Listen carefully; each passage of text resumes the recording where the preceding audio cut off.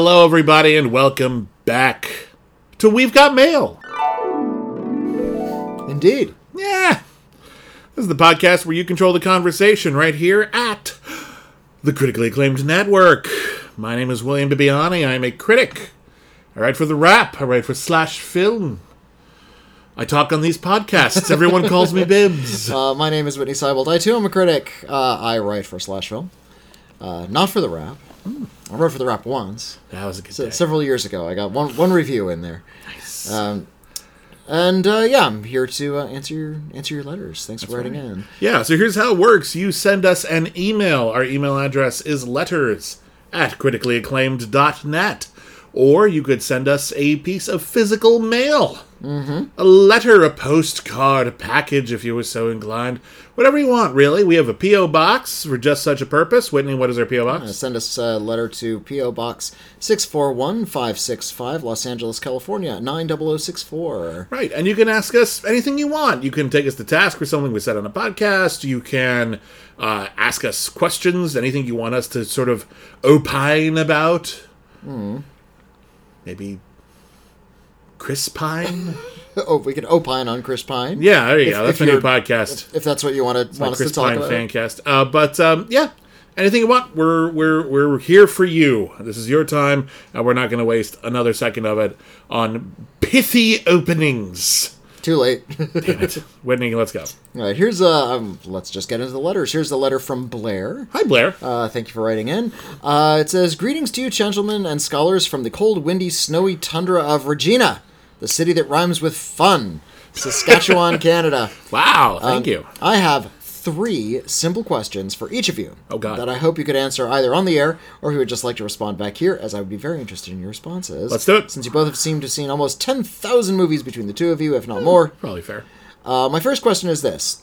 Is there a movie or movies that you saw in a theater that you walked out on, and what were the reasons why? Mine was Confessions of a Shopaholic. As I was there with my wife for date night, I apologized to her that I was utterly bored and took my popcorn and went and sat in the lobby while she remained for the rest of the film's duration. Wow. You didn't just walk out on the movie, you walked out on your wife. Wow. That's a bad movie. That's a very bad movie. That's... Oof. I haven't seen Confessions of a Shopaholic. I haven't either. Maybe it is that bad. I guess before we get to the second one... let's just do with that. I have never walked out of a movie just because it was bad. I've turned off a movie just because I wasn't feeling it.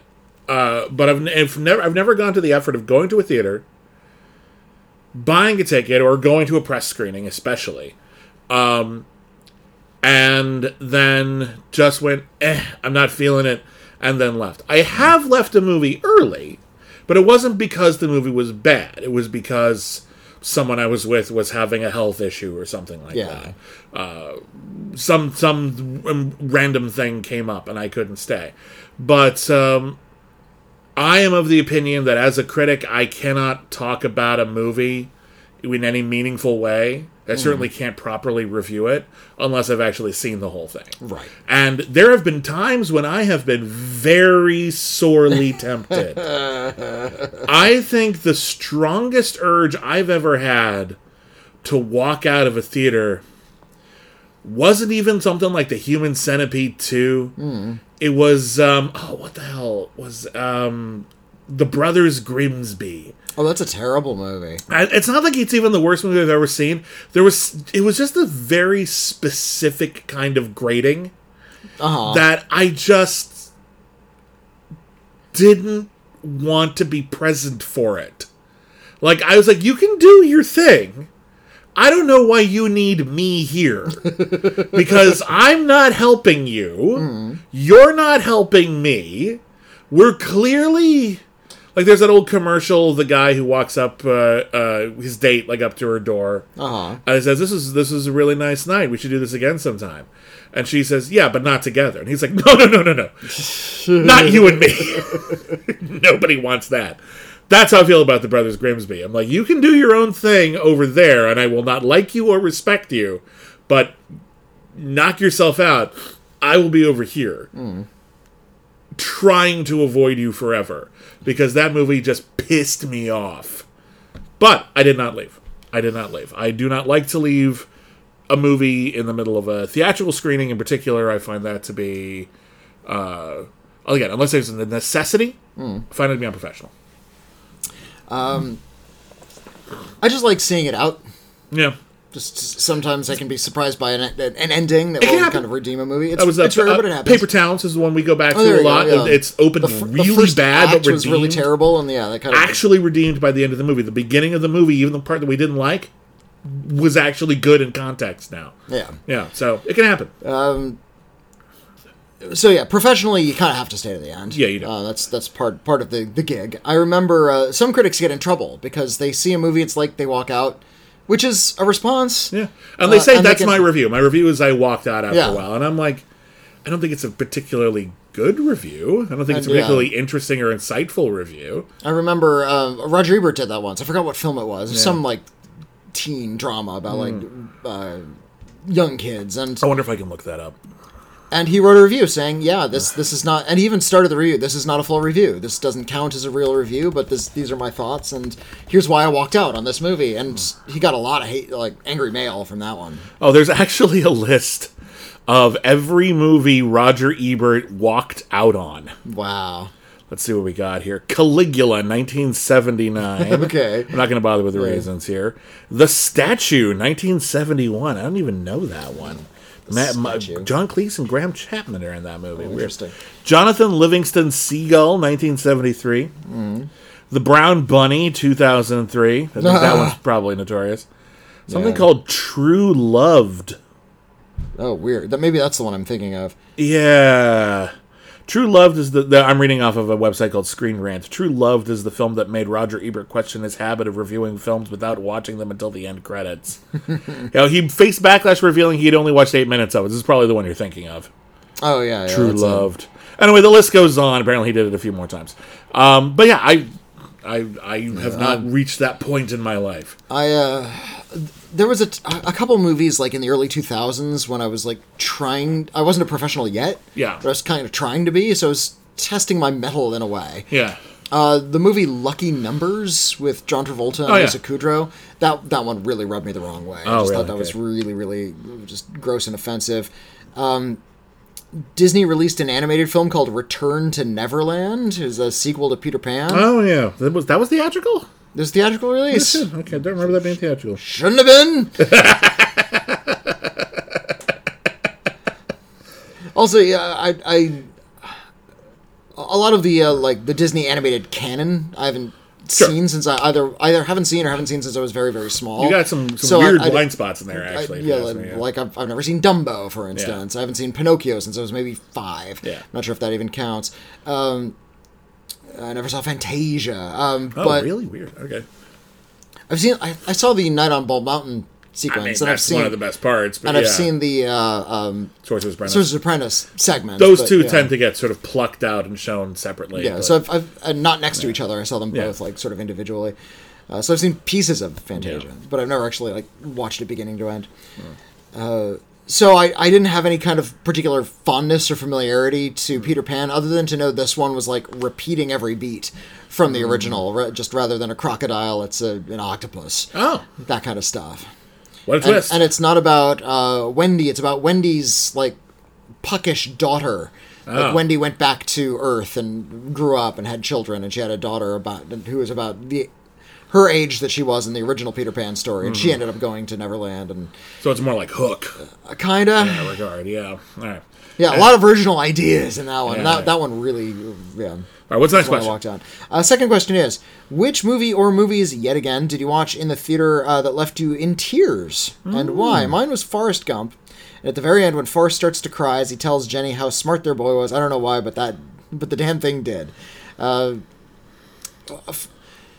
Forrest Gump is the man.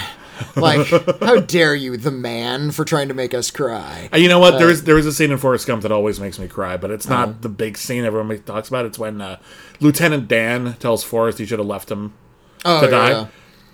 That's such a good performance from Gary Sinise that scene gets me every time. I'm kind of mad at the movie, but he's so good in it that I can't really be mad. At it. I credit all. I'm a bit of a sucker. There was a while there I was crying at almost every movie I saw. I was just so moved by the cinema experience. I was there when you saw Age of Extinction. Well, that made me wince tears of pain. That No, just such a horribly rotten movie. I know. I remember openly bawling when I saw a movie called The Spitfire Grill. Oh, back wow. In the mid-90s. I really liked that movie. Okay. That's a really good movie, by the way. The Spitfire Grill is really terrific. That was one of those. I was like a Sundance darling when it came out. Yeah. And it was one of many movies that had the tagline, "To a town with no future comes a woman with a past." Remember seeing that on a couple of movie posters. What else did I remember being angry that something like A Monster Calls made me cry. Because I didn't like A Monster Calls. I think it's quite a bad movie, but it still made me cry. I like that movie a lot, and we've had this conversation a lot. I cried so hard at A Monster Calls. Mm-hmm. I was at a film festival when it debuted. So I was at one of the first screenings, and I cried and it was shortly after my dad died, so it was a bit of a gut shot. Yeah. But I cried so bad that like a day or two later, I was just walking down the street to like another screening, and someone who I guessed was at the Monster Call screenings, a perfect stranger, said, "Hey, I saw you at the Monster Call screening. Are you okay?" I was like, the movie was very sad, but thank you.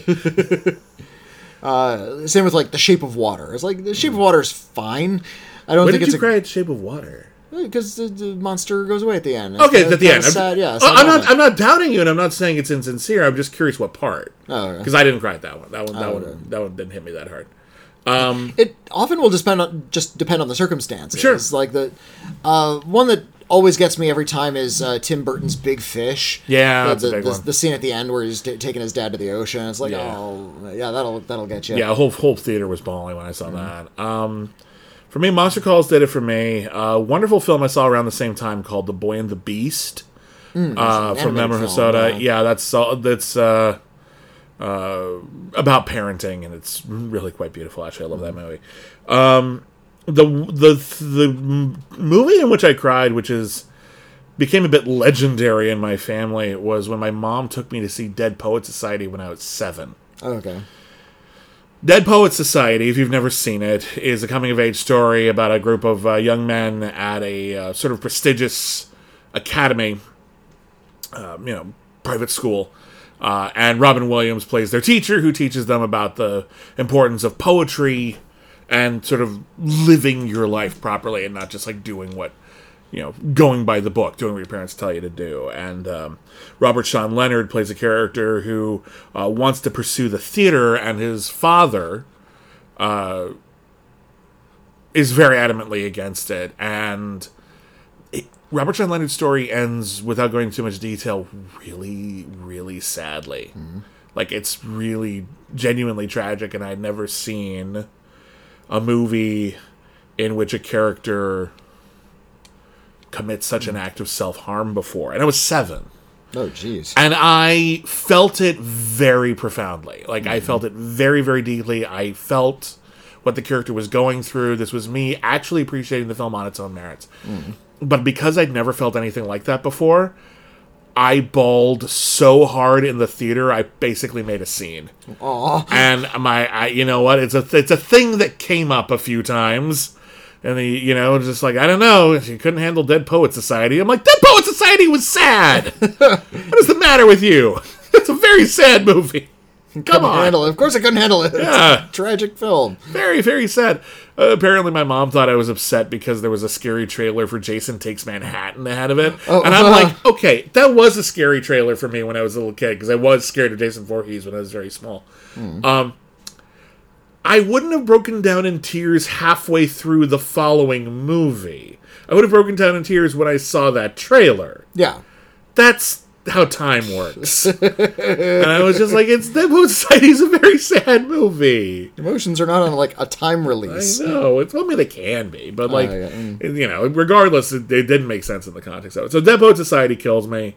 I haven't seen it in a long time, but I bet it would probably still rip me apart. But I'm not opposed to... I think movies are trying to get us to feel things. Mm-hmm. I think trying to hold it in is unhealthy. I think it's weird. I think it's something that we shouldn't feel the need to do. If you do, that's your call. I'm not saying, I'm not trying to be judgy. I just feel like it's totally okay. And... yeah, honestly, I mean, if I made a movie and I made a scene that was supposed to be really sad and you cried, I'd be like, I hope that was okay for you. I hope that felt good in a way Yeah. to be able to release that, because that's clearly something you had inside.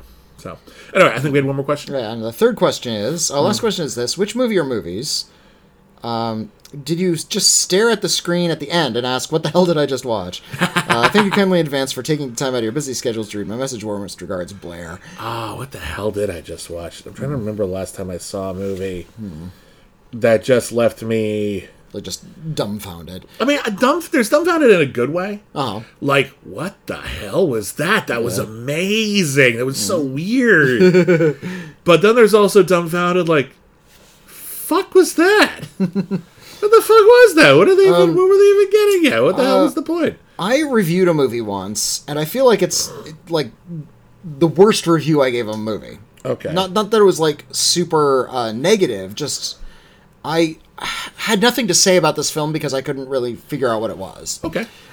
It was... I think it's an Argentinian film. Oh, interesting. Yeah, it was a Danish Argentinian co-production. Okay. It had Viggo Mortensen in it. It was called Jauja. Jauja. Jauja. I didn't see that. Okay. And it was just about these pair of I think they were either explorers or maybe they were like prospectors of some kind. And they're sort of lost in the Danish tundra. And they just kind of like wander around and they're really cruel to each other. And Viggo Mortensen ends up wandering into a cave and he encounters his older self in there. Yeah. And then it flashes to like the present and a teenage girl throws a doll into the river. And that's the whole movie. And ordinarily I'm very keen on like slow-moving, oblique movies like that, but there was just no handle on this one. It was just a little too oblique for me. I just couldn't get my fingernails into it. I think that's how I felt. It's the opposite, actually. I think I had too much material, and I think it just felt like... It felt like they just filmed whatever and thought if they put it together in the editing room with some voiceover, it would look profound, but it wasn't. It was just a bunch of fucking stuff. And it's from a filmmaker I usually quite admire, as Knight of Cups. Oh, it's a Terrence Malick movie. I think it's Terrence Malick's worst movie by far. I think he's made a lot of films that kind of just only come together in the editing room. Was it Song to Song? Yeah, I didn't see Knight of Cups, but I did see Song to Song. I like that one. It's okay. Yeah. It's. I don't think it's his best film. It really does feel like he got a lot of footage and tried to figure out what the hell it was later. And he went to a lot of music festivals. So it's about like musicians and their relationship to There's music. some good bits in it. There's a bit, I think, where like Val Kilmer takes a chainsaw to an amp. Yeah, Val Kilmer's in it, kind of playing himself, and he's just sort of like noodling around on stage. Yeah, it's pretty fun. But like, there's some good bits in there. But Night of the Cops is just Christian Bale. I think plays a filmmaker, and he's thinking about like all the stuff he thinks, and then he's like on a roof with his dad. I think his dad's played by Brian Dennehy, if memory serves. And they're just sort of like not looking at each other, but they're thinking big thoughts. And then he's at like a party, and everyone's just kind of not looking at each other and thinking big thoughts. And the big thoughts aren't that fucking big. It really just feels like a spectacular amount of nothing, but so much effort went into it, and so many talented people are involved. And I'm like, surely I'm missing something. This is Terrence Malick here. Even if I don't love everything he does, I appreciate what he's doing. Yeah. And I'm just looking at this and going, I got nothing, Terry. I'm not seeing it, pal. I'm really not. I hate to be that guy. But that's my job. I got to be honest about the stuff that I see. And I think you made a big old meandering, pointless stinker. And, so I'm just sort of staring there like, the fuck, was that even a... I mean, it was a movie. I don't know why it was a movie. I don't know what you thought you were getting out of it. But anyway. So that's one that comes to mind, where I'm just sort of slack-jawed, just wondering what the fuck the point was. Or rather, I understand, or worse, that I understood the point, and that's literally all there was to it. Like, it can't possibly be as not interesting as I think it is. Yeah. And near as I can tell, yes, it is that not interesting. Very frustrating film. But yeah, that could take different forms. I'm sure if I went over every film I've ever watched, I could come up with more. But thank you for writing. Yeah, thanks for that one. Yeah, it's a fun series of questions. What's next? Here's a letter from Hans. Hi, Hans. Dear Bins and Whitney, I wanted to write in with my top 5 series. Oh, this is an Iron List question. Oh, great, cool. We have a podcast called The Iron List, and we do it monthly. Our patrons vote for a particular topic, and we vote on the topic. And we each present our picks for the 10 best, whatever our patrons pick. And then, of course, afterwards, we always invite you to contribute your own thoughts. Did we miss something? Did we not give something enough credit? I'd love to hear from you. So, the most recent one was the best movie series That's right. of all time. The whole series of films. And this is that topic. I have not listened to your list yet. Oh. Okay, so you know the topic. That's fine. But I wanted to write the ones I had down to compare to both of yours, which frankly will be much better than mine, as I still have a lot of catching up to do when it comes to film. Oh, Pshaw. Pish, we all have our experiences. I found this very difficult, as I've not seen every film in a series, or there are 1 or 2 films in a series that really stick out like a sore thumb when it comes to quality. I also decided not to exclude trilogies, because the list was difficult enough to make, damn it. Okay. I don't think 2 movies makes a series, but 3 is good enough. One more quick caveat. 2 series in this list have new films coming out very soon as time of writing, but because I'm not important enough to get early screenings, I have not seen them yet, so I'm just going to judge the series on the ones I've seen. We probably haven't seen them yet either, so fair enough. Anyway, here in no particular order is my last one, except for my definitive number 1. How to Train Your Dragon. There are actually a few animated series I considered, but one other will make my list, but I really got the setting and characters in this trilogy. I think it's DreamWorks' most consistent work. That second one is really good. I think the first 2 are really superlative, and I think the third one's just okay. I think if there had been a fourth one of even comparable quality to the third, sorry, I think I might have included it. But we omitted trilogies. Yeah. We both did. You said a minimum of 5 films. I said a minimum of 4. All right. Yeah. Next up, Sam Raimi's Spider-Man films. Yay! Yes, the third one is weakest, but I still have a great time watching it. It's a mess, but there are some genuinely great moments in it. 1 and 2 are both fantastic, though. I would argue 2 is fantastic. I don't like 1 or 3. I think 1 is at an interesting place because it's kind of helping to define what the modern superhero genre would be, and it's making some creative decisions that other people wouldn't follow. And some of them work better than others. I love how principled the movie is. I love that the movie understands that the fundamental thing about Peter Parker's life is that it's incredibly difficult. Yeah. And I think picking Sam Raimi as a filmmaker for that is perfect, because he loves making life difficult for his characters. And I think that's why 2 works so well. Because it remembers that no matter what, Peter Parker's life must be horrible. Even at the last scene where it seems like everything's finally working out for him, the movie ends with a shot of, on the other hand. And I love that. 3 is a mess, but I think it's an interesting mess. And I would argue that and I thought about including this on my list, actually. And I thought, as much as I defend 3, it's a little hard to put it in the top 10. But I would argue that you would have to include No Way Home as the conclusion of that. Even though Sam Raimi didn't direct that one, that is the conclusion to Tobey Maguire's story. Yeah. And I actually think No Way Home, again, a bit sloppy at times. I really admire the way that film brings together 2 previous series that did not get to end on their own terms and end them in a satisfyingly dramatic way. I think it's fan service, sure, but I actually think it ended up being like solid dramatic conclusion to those. So I would include that, especially if you include No Way Home. I think it works pretty good. Okay. What's next? Next up is the Mission Impossibles, next up is Toy Story. Oh. I skipped ahead. Toy Story. I like all of these. I know Bibbs isn't that big of a fan of 4, but I really did like it. The first 2 were a big part of my childhood, and they all hold up, in my opinion. I do like that 4th one, just because it's kind of strange. It is strange. No one's arguing that's not strange.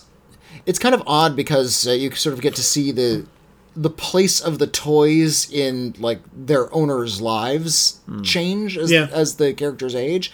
In the first one, the toys are sort of like a brother, like a playmate, like a friend. Yeah, they're almost on an even keel. Yeah. Yeah, and that second one, they're I guess it's kind of the they're same, collector's items, and that's they're kind right, of wrestling with having a different kind of value. They're valuable as sort of art objects, but not as toys anymore. And the third one, they've been outgrown, and what happens to you when you're a secondhand toy? The sort of, you provided something of value to me, and now it's time to sort of say goodbye. Yeah. And the fourth one is like, Grandpa gets to have fun now. Grandpa's taken care of you long enough. He gets to have his own life. There's a couple of things going on in 4 that I think are good, and there's a couple of things going on in 4 that I really don't like. I think that there's an undercurrent in 4 about disability, in terms of like the so-called villain of the piece is actually just trying to get to a place where they feel like people will love me even though I because I'm not broken anymore. And I think there's a real tragedy to that. And I think the movie understands that. And I think that's quite well handled, I think, a lot of it. But the two things I don't like about it, it's not that Grandpa gets to have fun. Grandpa gives up his toy. He gives his voice box to the other character. He does do that, and I like that. And I think that was a noble thing to do. But for me, the big part of that movie is, now that I'm not the favorite toy, I get to abandon the child. Yeah.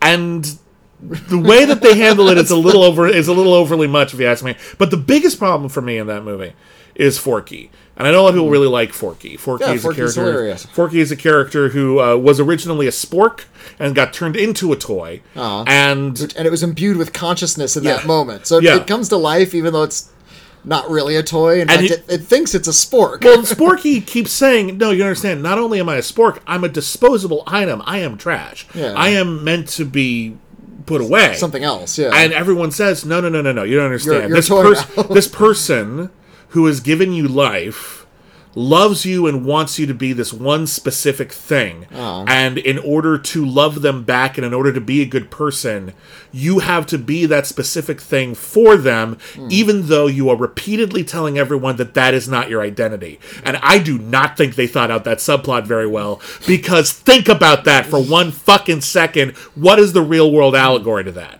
That's actually not fucking cool. I couldn't really say it's a spork. There's multiple ways to interpret that. I think there's a very clear real-world allegory there, which is, at the very least, subtextually anti-trans. And I don't think they thought it out very well. Or just anti-queer in general. But yeah, certainly. But regardless, I feel as though, at best, not very well thought out. And I find it incredibly distracting, and frankly, I find it very painful. Okay. So I don't care for that in that movie, and I think it really brings the whole movie down. Even though there's good stuff in it. I like stuff in that movie. I was just sort of taken by the comedy, the scenario. It's a walking spork. The other thing that they did in that movie that is weird to me is the technology, obviously, Pixar's been using has improved by leaps and bounds. That's no doubt about it. When you compare Toy Story 1, which is very rudimentary by modern CGI standards, to Toy Story 2 or Toy Story 3, it's clear that improvements have been made. Lighting, texture, so much more is possible. 4 is so hyper-realistic in so many of its backgrounds and character designs that it no longer feels like it's of the same world. And I actually think they went too far. I found it very distancing. There was a lot of scenes that take place in an antique shop in Toy Story 4, and there's a cat in the antique shop. Yeah. And the cat is a very realistic-looking cat. Yeah. And they compared that to the dog from the first one, which looks like you would do that on a wristwatch these days. Yeah. It's like, as rudimentary as it looks. Yeah, but there's a scene at the beginning where, like, Woody is trying to save Bo Peep, and they're, like, in a driveway, and it's raining, and it looks photorealistic around them. And I'm like, now they look out of place for me. Actually, I found it actually taking me out of the movie. It was, animation doesn't have to be photorealistic in order to be effective, and I think there's a time and a place for it. The Toy Story movies do take place in the real world. It's just this fantastical element that toys run around. It's a pretty fantastical element. Yeah. I'm willing to have whatever. Anyway, it went from stylized to weird combination of stylized. I love Toy Story 4. I think it's kind of whimsical. Mission Impossible, these are some ridiculous action films that maybe sometimes take themselves too seriously, but that doesn't take away from them having consistently some of the best action set pieces in modern action franchise. Agreed. Yeah, I actually really like most of the Mission Impossible movies. The second one is garbage, but it's watchable garbage. It's not like painful garbage. It's just not working on the level that all the other ones are. Yeah, it feels just like they didn't know what it was. I feel like there's the screenplay, which I think was by Robert Townsend, who wrote Chinatown, is very clearly trying to be a classier, kind of notorious kind of spy movie, more character-centric. But then John Woo wasn't really feeling that, and he wanted to just add more ludicrous action. It didn't really combine very well. The third one's efficient. I feel like it's like kind of TV direction. I think it's kind of the best storytelling that they've got. It's got a great villain. Philip Seymour Hoffman's amazing. Philip Seymour Hoffman's a great actor. Yeah. By the time they got to the fourth, they were like starting to hit their stride. At least in terms of stunts. yeah. The stunts are amazing in that movie. That fourth one is where he's like climbing up the exterior of the Burj Khalifa, and that one drives me nuts though, because the villain like never even like exchanges sentences with Ethan Hunt. So at the end, when it just boils down to, and then we're gonna fist fight in a car park, I'm like, I don't care right now. They have nothing to duke it out over. And I'm not really invested, but the Burj Khalifa bit's so amazing, it's hard to be mad at it. And that fifth movie is just impeccable from beginning to fucking end. cool. It's so good. So, and Fallout's awesome too. I got nothing against Fallout. Fallout, I like Rogue Nation a little better, but Fallout's got some amazing shit in it. And I know they're working on a 7th and an 8th at the same time. And also I really like the first one. I think the first Brian De Palma one is a bit more of a spy movie. Oh. It just has like that one big crazy thing that happens at the end. But I actually think before that's really solid. The reason why I didn't include Mission Impossible on my list or in my honorable mentions is because there's another Mission Impossible movie I haven't seen. Mission Impossible versus the Mob. Oh, you haven't seen that one? Came out in the 1960s. Featured the cast of the original show. It was, from what I understand, several episodes of the show edited into a film. But it was theatrically released, and released. My rule was if I haven't seen every single one, I couldn't in good conscience put them out there. Oh, okay. So, awesome series though, no doubt about it. Just there was one I hadn't seen, and I didn't feel like I felt like as a film critic, I would be remiss if I called it this is the greatest film series ever, but I haven't seen one of them. All right. Yeah. Next up is John Wick. Basically, everything I just said about Mission Impossible applies here. Again, I have not seen Chapter 4 yet as the time of writing, but I plan to see it this weekend. The 3 I have seen, though, are just a blast to watch. We recorded our podcast about film series before you saw John Wick Chapter 4. Yes, and I've since seen it. We haven't done critically acclaimed this week just because... because I haven't had a chance to see schedule things. That's just scheduling, and that's on me, and I'm sorry about that. Briefly, the John Wick series was astonishing when John Wick came out. John Wick looked like some sort of disposable mid-budget actioner. It came this close to going straight to video. It really did. And it came out in theaters, and it was striking for how frills-free it was. Yeah. It was very straightforward, very simple story, very simple character, very stoic. He's played very simple motivation, very believable motivation. He's played by Keanu Reeves, so he's not a very talky character. and then the action was amazing. And they punctuated that with some like really balletic, well choreographed fight sequences. Yeah. In a lot of gun fu and headshots. Yeah. By the time you get to Chapter 4, which is nearly 3 hours in length, it's just gristle at this point. The leanness is gone. It's like now they're in this weird sort of Byzantine assassins guild that has all these weird rules and formalities that they're constantly going over time and time again. That's the thing. That's the thing about the John Wick movies. And again, I haven't seen 4 yet, and I'm going to try to watch it before we record the next critically acclaimed. But I have no idea what's going on anymore. Yeah, I couldn't tell you. I've seen them and I liked them. I couldn't tell you the plot to 2 and 3. I could tell you like the end of 2 because it was cool, and the first act of 3 because it's one of the best action movies ever made. The first 25-30 minutes of John Wick 3 is really amazing. It's so fucking great. But then they and then just keep going. And I don't know what the hell's happening anymore. It keeps going, and they're trying to clear his name because he's been excommunicated from the Assassin's You're Guild or becoming something. so much about your mythology, and you're losing the fact that this is about a guy and his dog and his dead wife. Yeah, and that's why I care. And I was trekking out into the desert and maybe traveling through time to meet the very first assassin or something. I admit it's cool. I just don't. I don't feel it as hard as I still think. I haven't seen 4 yet. With the exception of the first act of John Wick Chapter 3, I still think the first one's the best. Because it works best as a movie, as a story. Yeah. There's some pretty spectacular action sequences in Chapter 4. I'll bet.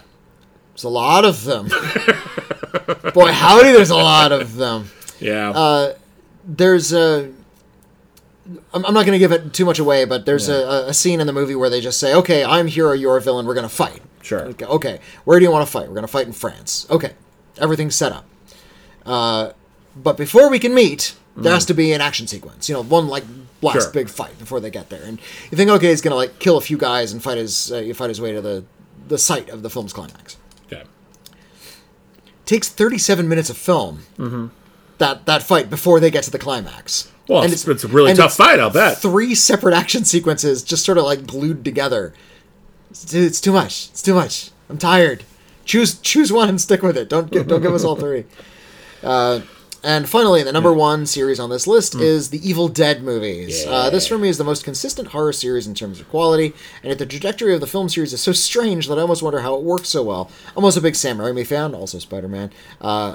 2 of his series made this list. Sure. But even the remake, directed by Fede Alvarez, was quite good. Really Fingers good. crossed that Evil Dead Rise, that's the next film in the series, lives up to what is one of my favorite film series. There's my list. I'm sure it'll differ from both of yours, but I'm eager to find out about series that I've never heard of or didn't bother to check out before. Regards, Hans. Well, I think there's probably a few of those on the list that we ended up putting together. I love the Evil Dead movies. I have some critiques of the first one in particular that even Sam Raimi shares, but it's still one of the great first movie calling cards anyone's ever made. Like, oh my god, what the fuck? Who is this? I remember one of the guys at Red Letter Media. I'm very fond of them. Yeah. He said that when he was like a teenager, he watched the Evil Dead movies, and it was the first time he realized a director made this. Somebody made these decisions. Like, the style is so striking that even if you're not really paying attention, you kind of notice. Well, and that's one of the cool things about the first 2 in particular is that they're really, even though he had more money in Evil Dead 2, you still see the seams. Yeah. You still see the wire on the flying eyeball and everything like that. And there's something about that doesn't feel bad or incompetent or cheap. It actually feels tactile. And you form a connection not just to the movie, but to the people making it, and you appreciate all the effort and the humor and the creativity that went in, and the effort that went into it. So I love those movies to pieces. And the only reason I didn't put them on my list was because there's one coming out in just a couple of weeks. Yeah. And I hear good things, but I'll find out. See. I'll find out for myself. That remake was quite good.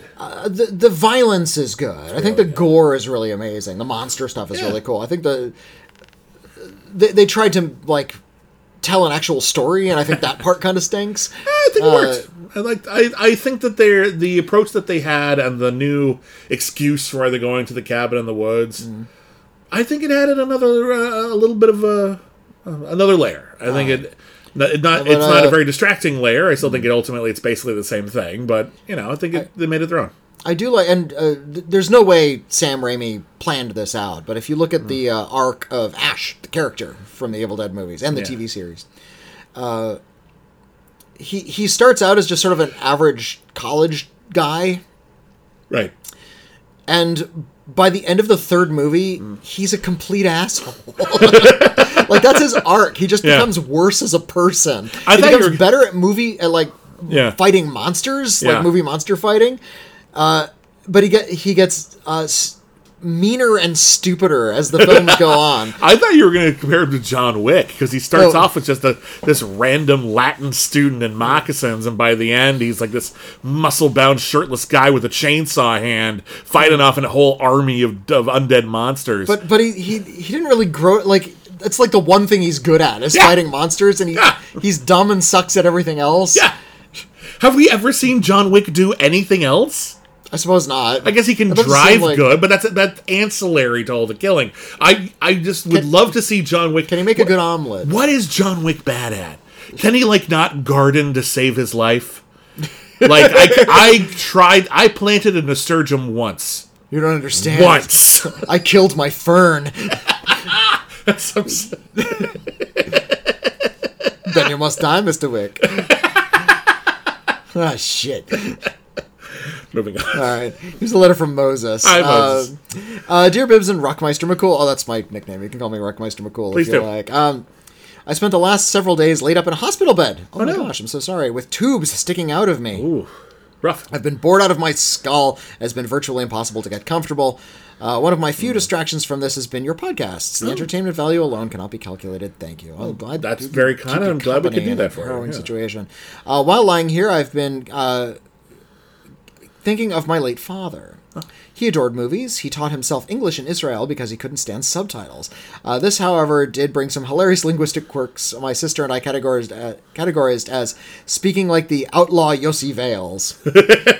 From Inner Space. Yeah. You ever see Outlaw Yossi Wales? Yossi Vales. What a flick. I thought it might be nice to honor his memory by sending you guys a list of films that he was most enthusiastic about sharing with me. Oh, that's lovely. We rarely got along, but when it came to movies, that was all set aside for a bag of popcorn and the silver screen. So in no particular order. I love this. King Kong, 1933. Nice. There's nothing better than magic brought to life, and this was the gold standard. Carl Denham was a sleazebag willing to do anything to get what he wanted. Fay Wray was the damsel in distress. King Kong has some unsettling undertones. Well, it's of its... God knows it's of its time, isn't it? And some racist caricatures in there as well. Yeah, but there's also some remarkable filmmaking Yeah. in it, and when we can take the bad Yeah. and acknowledge it, but while also admiring the good, because there's incredible visual effects in there, and there's good stuff. The Clint Eastwood Spaghetti Westerns. One Sunday afternoon, a local station showed all three films back to back to back with commercials and no VCR. Must have been over 10 hours. Nice. Did it lessen my dad's enthusiasm? Nope. Clint Eastwood's Man with No Name was the most dangerous man on earth. Ennio Morricone's theme to The Good, the Bad, and the Ugly was my dad's theme music. Nice. My dad also loves those movies. Sure. Fistful of Dollars, the first one, was a remake of Yojimbo. Rather, it was a ripoff of Yojimbo. Akira Kurosawa sued successfully. Yeah. Undisclosed amount. I think he got a cut of the royalties. Yeah, I think it was out of court, but regardless, they were like, okay, we did it. We're sorry. And Kurosawa was actually very diplomatic about it. It's like, I actually very much, I loved Sergio Leone's movie. It was my movie. Yeah. I'm just not going to pretend it's not my movie. Yeah. You can't make me. So like he and his co-screenwriter ended up getting a cut. But that wasn't all Sergio Leone had to him, and indeed his next movie for a few dollars more is also really, really good. Well, he did for a few dollars more, which is the one I haven't seen. Okay. And then he did The Good, the Bad, the Ugly, which I've only seen the extended cut of. Okay. I haven't seen Basically the same movie. Yeah. Well, they're just like it's longer. 15 or 20 extra minutes. It's not like you've seen an entirely different vision. It's the longer version of it. Yeah. My dad maintains that the second one is the best. And he's the only person I've ever heard say that. Okay. And when I told him there was another Sergio Leone Western called Duck, You Sucker. Yeah. A.k.a. A Fistful of Dynamite. It's got Rod Steiger and James Coburn. Yeah, I love that movie. I liked it too. It's kind of a love triangle movie. Yeah. James Coburn plays a Scot and cannot do a Scottish accent to save his life. He's totally miscast. It's incredible. Rod Steiger, I think, plays a Mexican character. Yeah, it's miscast, but he gives a better performance. Yeah. And that one came through the local Cinematheque. I was playing at the Aero Theater over in Santa Monica, and my dad and I got to watch that together. So cool. I too got to bond with my dad over some of those movies. That's nice. Let's see. The next up is Psycho. Oh. Just as the movie started, he told me who the killer was. By halfway... It's kind of a dick move.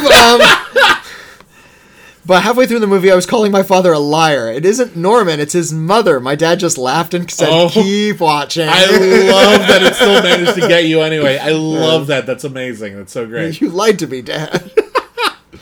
My mom, when she was actually a kid, I think she'd been like 13 when Psycho came out, and her parents took her to see Psycho, but her dad had a quirk. He didn't respect cinema the way a lot of people do now. His whole thing was, if we leave before the movie is over, we'll beat the traffic. Okay. So they left before the twist.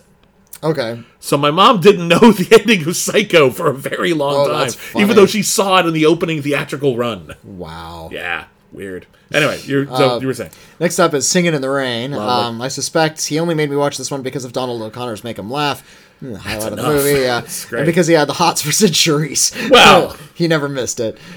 I love Singing in the Rain. Yeah, that's great. I think it's just a really important bedrock of like movie musicals in the 1950s, kind of nostalgia piece for silent silent cinema. Nice movement to sound. It really hits a lot of sweet spots. Yeah. Yeah, good double feature with Babylon.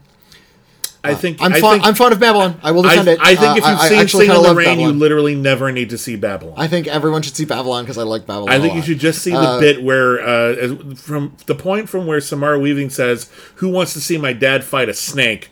until the end of that sequence. That is must-see cinema. Everything else in that film, you do not need it. But I do love Singing in the Rain, but Okay. I fast forward through the Gotta Dance number. I know. It's this We've talked about it. 20-minute dream ballet. Get it out. I don't need it. That's It's not really fine. about narrative thrust at that point. But the thing is, the movie's No. almost over. Like, why are we doing this It's like now? it's almost over. Please. What do you do in the middle of the movie? It's such a weird choice. That's when you leave to beat the traffic. Yeah. A movie called What a Way to Go. I don't know this movie. I know this film. If there was ever a film that convinced me Dad had a very special macabre sense of humor, this was it. He practically giggled with anticipation just before the next husband would meet his end. Oh, what a way to go. It's a I don't Shirley know. MacLaine film. A 4-time widow discusses her 4 marriages in which all of her husbands became incredibly rich and died prematurely because of their drive to be rich. Sounds interesting. Directed by J. Lee Thompson. Oh, I don't know that movie. Shirley MacLaine, Paul Newman, Robert Mitchum, Dean Martin, Gene Kelly, and Dick Van Dyke. Gee, How the how fuck have I heard of not seen movie? this? Oh my god! This is gonna jump up to the front of my list. I'm totally All gonna right, watch what a this. way to go. Neat, What okay. year did it come out? 64. 60. Oh, okay. Yeah. Weird. All right. Thank you for alerting us Sounds to amazing. this. This All is right, great, yeah. Next up on the list is The Pink Panther Strikes Again. Oh, this one's really funny. I don't think another movie has made him laugh more. From Peter Sellers and Burt Kwok beating the crap out of each other to Herbert Lom's masterfully comedic descent into supervillain level insanity. Herbert Lom does not get enough credit for being sort of the comedic backbone of those early Pink Panther No, movies. he's incredible. He goes from being the comedic foil to being Lex Luthor, and it's you can't really tell where the shift happened. Yeah. Like, he's just so perfect, and you can't really blame him because Clouseau is that annoying. Uh-huh. But you also love him. It's such a great mix. Yeah, the first 3 or 4. I think if you leave out the Alan Arkin one, the first 4 are perfect. Yeah. think- Alan Arkin did one that's just called Inspector Clouseau. It's That was not very good. No, but the first 4 later, Peter Sellers ones are just actually no. The I later would- ones without Peter Sellers, No. don't watch. You know what? I'm actually not a huge fan of the original Pink Panther because that's mostly a David Niven movie, and it's okay. But A Shot in the Dark, Pink Panther Returns, I think, and then Pink Panther Strikes Again. Those 3. yeah, I think so. Those 3 are like an impeccable comedic trilogy. Those are all great. I think it's the Pink Panther Strikes Again where they keep driving the car into the swimming pool. That There's a sounds- sequence where they're like fishing the car out of the swimming pool and the next one chives in. I forgot about that. I think that's also the one where he actually accidentally vacuums up the parrot. There's all kinds of strange stuff in that movie. It's wonderful. You know, you've got a good comedic bit when you're laughing just hearing about it. Yeah. Next up is Rocky. Yeah. The film epitomized his view of the American dream, sadly never achieved. Work hard, believe in your goal, and one day or another, you'll be a winner. My favorite bit about Rocky is that he didn't win. Yeah. I like that he lost in a split decision. He proved to himself that he could win, and that was enough. That was a victory in that He movie. proved that he was a contender. He proved that he had what it takes to be in that ring. Yeah. That's what mattered. And Yeah. I think that's why I object to Rocky 2 so much. It feels like the Hollywood version of the same movie. Where it's like, we'll do it again, but he gets to win this time. It's like, no, the point was that he didn't win. I think it's an oversimplification of Rocky 2, but fair enough. Yeah, that's for me. Young Frankenstein. Yeah. One Saturday night, Dad announced he was taking me to the local movie theater to see this. I had no idea it was a comedy. I took my seat, scared to death. I loved it so much we came back the next day to watch it again. And it starts scary because the coffin opens and there's that corpse inside. Yeah, well, that's one of the beautiful things about Young Frankenstein, and that's one of the reasons why I think it's aged better than any of the other, even Blazing Saddles, which is also great. Any of the other Mel Brooks spoofs is that at a glance, it's indistinguishable from the thing it's satirizing. Yeah. Like if you just saw a shot it in black and white, he shot it on the same sets as some of those older legit. movies. Yeah. It looks legit. But that just makes the silliness that much funnier because you're not taking it seriously. Yeah, it's great. Next up is Blazing Saddles. Yeah. There's little I can say other than watching your own father laugh his head off at an epic level fart joke. It's a revelation of near biblical proportions. It's one of the few times I've laughed at a fart in a movie. Fart jokes are usually kind of gross. Yeah. I prefer the belch myself. But Blazing Saddles is one that my family also watched pretty frequently. I think that's true for a lot of households. Sure. And it was one of those movies where it's like, we're going to start Blazing Saddles, like, oh, we've seen this so many times. But within a few minutes, you have to watch Blazing Saddles again? And yeah, within a few minutes, you're all wrapped okay, up. Yeah, you're back again. It's one of those comedies. So much of comedy is based off of sort of what's unexpected. That sometimes even a really good comedy doesn't age great just because you're anticipating the humor. The better Mel Brooks movies, you can watch them over and over. He just keeps finding ways to surprise you, even if you've seen it. It's great. I saw it as a kid, so maybe this is part of why I'm so fond of it. But I have gone back and watched it as an adult, and I think it is still very funny. But that's Spaceballs. Spaceballs is great. Spaceball, it's a spoof of Star Wars. movie. I've seen Spaceballs way more than I've seen Star Wars. Yeah. And it broke the fourth wall. So frequently, I didn't believe in the fourth wall anymore. It's there's a brilliant meta gag in Spaceballs where the villains need to pass some time. Yeah. They're looking for the heroes and they can't find them. It's like, we're bored. What are we going to do? And they decide to watch a video cassette. And the video cassette they watch is Spaceballs. They watch the movie they're in. Well, what they're saying is, like, we don't know what to do next. And then there's like, well, we could just see what happens next in the movie. And it's like, yeah, it turns out the line between theatrical release and home video release is so small now that it's already out on home video while we're making the movie. That joke has aged very well. It's aged very well, and it's very strange when they fast forward through the first part of the movie. Yeah. They see the embarrassing things they've done earlier in the movie. It's like, fast forward through this part. Don't ever show this again. So like commenting on the characters, what they did, and then they get to the scene they're in. There's this weird mirror effect because we're looking right at the screen. It's so great. It's like I was like maybe 9 years old, and my brain when just was exploded. then? Yeah. Just now. When does this happen in the movie? We're looking at now. This is now. What about then? That was then. We passed then. When? Just now. We passed it now. So fucking great. When will then be now? Soon. Very inspired. Last film on the list is The Untouchables. Oh, great movie. The last film we went to the theater together for. He knew he was going to love it. We popped our own popcorn, grabbed half a dozen cans of pop, and hid it under our coats. From the opening percussions to Ennio Morricone's soundtrack, I knew my dad had picked another winner. Not a list based on any real critical thinking, but in the end, I've always felt the most important criteria was how a film made you feel. All the best, Moses. Moses, that's really beautiful. I've talked a lot about how my mom was actually really instrumental to introducing me to a lot of cinema. She was always more of the cinema aficionado. Yeah. She's still, like, when I talk to her today, she's still just like, yeah, I was just watching this old British film called Nurse Edith Cavil. Have you seen Nurse Edith Cavil yet? I'm like, no, Mom, I haven't seen Nurse Edith Cavil yet. Well, get on it. I'm like, sorry. Very committed, and that's where a lot of this comes from. My dad lived a little less in the cinema, but he had his passions. He loved World War II films and Roman epics. Even as he was simultaneously infuriated at them, because he knew enough about the history of World War II and ancient Rome. He knew when everything was wrong. He hated. Oh, he would have loved that movie Greyhound. Probably. He probably would have really loved nothing but like wartime details. I guarantee you he would have loved that movie, because I was watching Gladiator with him, and like that opening scene where they're fighting in Germania, and like my dad literally turns to me in the theater opening week, and I was like, they'd never flank like that. I'm like, Dad, what are you? Were you there? So that was always funny. We watched a lot of World War II movies together. But the ones that I remember more vividly were the ones, because my dad had two modes when it comes to cinema. Serious historical shit. Yeah. Like Master and Commander. I don't remember if we actually talked about Master and Commander together, but stuff like Cross of Iron or Hell is for Heroes. Great movie, Hell is for Heroes, by the way. Or the stupidest fucking comedies. One of my dad's favorite movies ever. A Night at the Roxbury. That's a stupid movie, A Night at the Roxbury. You know what it also is? quite funny. And I have a huge soft spot for that movie just because I remember my dad just thinking it was the funniest thing ever. Same thing with Three Amigos.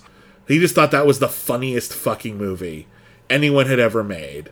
And as a result, every time I watch it, it's got problems. But the good stuff is so fucking funny. And I can hear my dad's laughter when I watch it. So I will always have a soft spot for that movie, no matter what. What about you? Do you have anything that's like... When we first got a VCR at my mom's house, we didn't have enough money to sort of like amass a video collection just yet. I didn't start collecting videos until a little later, so I just watched what was cheap until later. Yeah, I didn't. I only watched what was kind of in the house. Yeah. When we first got our VCR, somebody gave us 3 videos, or I guess gave us 4. George Cukor's Little Women, which I didn't watch. Great movie. The Secret Garden, which I didn't watch. The 90s version or the... No, the 40s version. Okay. Man of La Mancha, which I didn't watch. I don't want to see these movies because, I was a little kid. I was averse to sort of older cinema. And my mom never said, I'm going to sit down and watch these movies. They're actually quite good. Nobody said that to me. I've never seen Man of La Mancha. Hey, you want to watch these old movies? Like, no, I want to watch cartoons. So I did that instead. I'm 8 years old. And then they also gave us a clamshell version of The Wizard of Oz, which I watched incessantly. That was a movie I watched like multiple times in a day, that kind of a thing. I got to know the Wizard of Oz very, very well. And so when it came time for like me to select a movie, that's what I would choose. So I'd watch that with my mom sometimes. A little bit later, when they first introduced, and this was a novelty at the time, a box set of VHS cassettes of the first 3 Indiana Jones movies. Oh, I remember that This was set. like in 89, that set. 90. I also had, and we also got Batman. So when these adventure films kind of came into, contemporary adventure films came into the house, I watched those incessantly as well. Sure. First and third Indiana Jones more than the second. Fair enough. I rewatched Indiana Jones and the Temple of Doom for the first time in a long time recently. Yeah. And it doesn't hold up. There's a lot in that movie that's really... I mean, it's really racist. It's racist, but it's also just like shabbily told. Like, it's not a very good story. No, it's really all over the place. I kind of like how episodic it is, and I think that's part of it, but it also a bunch of that. Here's the thing of that movie, though. There's some amazing set pieces, though.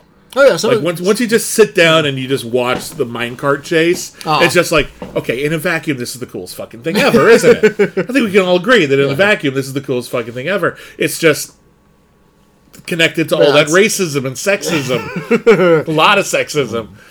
But the older I get, the more I have come to the conclusion that overall, pound for pound, I think Last Crusade is the best one. Last Crusade is it's the best one. Yeah. Most Nazi death. That's a lot of Nazi death. Which I'm in favor of. Indiana Jones kills 3 Nazis with 1 bullet in that movie. Like, they're all just standing in a row. He just squeezes a trigger. It just penetrates all of them. And then he, like, knocks I think he kills the most... Oh, no, he kills the most people in Temple of Doom. I think he kills most people in Temple of Doom as well. But I could be wrong about that. But yeah, I just think all the set pieces work really, really great. The character works a lot stronger. Well, and Raiders of the Lost Ark is an excellent film. Mostly, yeah. I think I said this on a podcast recently. I really enjoy that it's a story about made by a Jewish director and a Jewish artifact, the Ark of the Covenant. Yeah. Laying waste to a bunch of Nazis. Yeah. Like, that's cool. Yeah. That's just genuinely cool. That's pretty cool. Yeah. The second one is it's a Hindu artifact. Yeah. But not like one that's like known. So I think it's not particularly famous. They kind of made it up for the movie. The version we saw in the movie. I couldn't say. Yeah. I couldn't say. The third film is a Christian artifact. It's the Holy Grail. Indeed.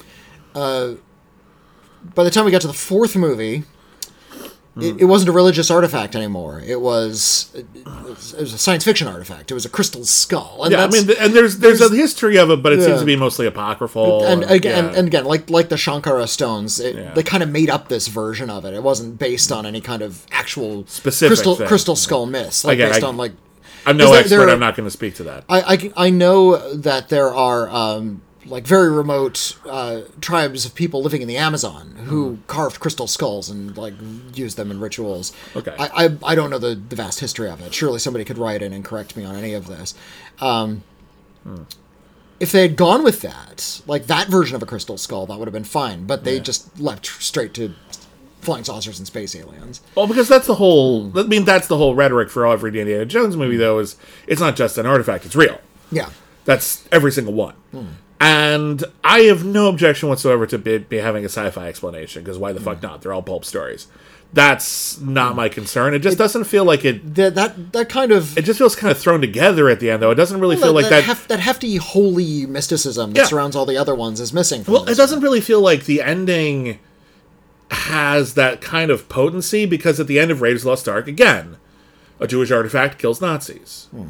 A Christian artifact also kills Nazis. But at the very least, this is sort of betraying what their ethos is, that we think that we are the chosen, and, well, no, you're not. You're assholes. And then the second one as well. It's a religious artifact that needs to be returned to its people. There's a respect, there's a reverence for it, and there's a respect for these things in their original context. I didn't really feel that coming from Kingdom of the Crystal Skull, but you know what? I know less about that than I do about a lot of the others. If I'm wrong, please let me know. But I can say I watched those Indiana Jones films multiple times, just because we had the VHS in our house. Yeah. When I turned 15 or so, when I was a teenager, that's when I was like really getting into movies in earnest. That's when I was going to the video store a lot more. My dad took me to a Blockbuster video, and this is a little bit of a bonding experience. And he said, pick out a movie or two, and I'll buy them for you. And I was like, oh, great, thanks, Dad. Exciting. And I went through all of the sale videos at Blockbuster Video. It's like, well, do I want Hellraiser 1 and 2? Do I want Halloween? Do I want Spartacus? You know, just all these movies that I had watched recently and liked. And I laid them all out, like, on the counter in front of me. It's like, I've narrowed it down to, like, these 10. And my dad, bless his heart, scooped them all up and bought me the whole lot. That was like the first part of my video collection. I mean, that's an amazing start right there. That's cool. So thank you very much, Dad, for indulging me and letting me get Hellraiser 2 that I could watch in my bedroom. I think we got time for one more. All right. Here's a letter from RJ. Hello, hey, RJ. Dear Bims and Whitney, I've just stumbled upon a free streaming service. It's absolutely fascinated me. You've spoken of services such as Tubi on your podcast, but we don't have that in the UK. So I've never been able to enjoy it. That said, there does seem to be a handful of free streaming services here, and the one I've found is called Plex. Oh, I've heard of Plex. Yeah. Plex is packed to the brim with some of the worst-looking movies and TV shows you'll ever see. The amount of low-budget movies of all genres and the trashiest shows that reality TV can offer is insane. However, there's also a decent amount of interesting movies on there, ones that are either famous or the kinds you just don't see on other kinds of streaming services.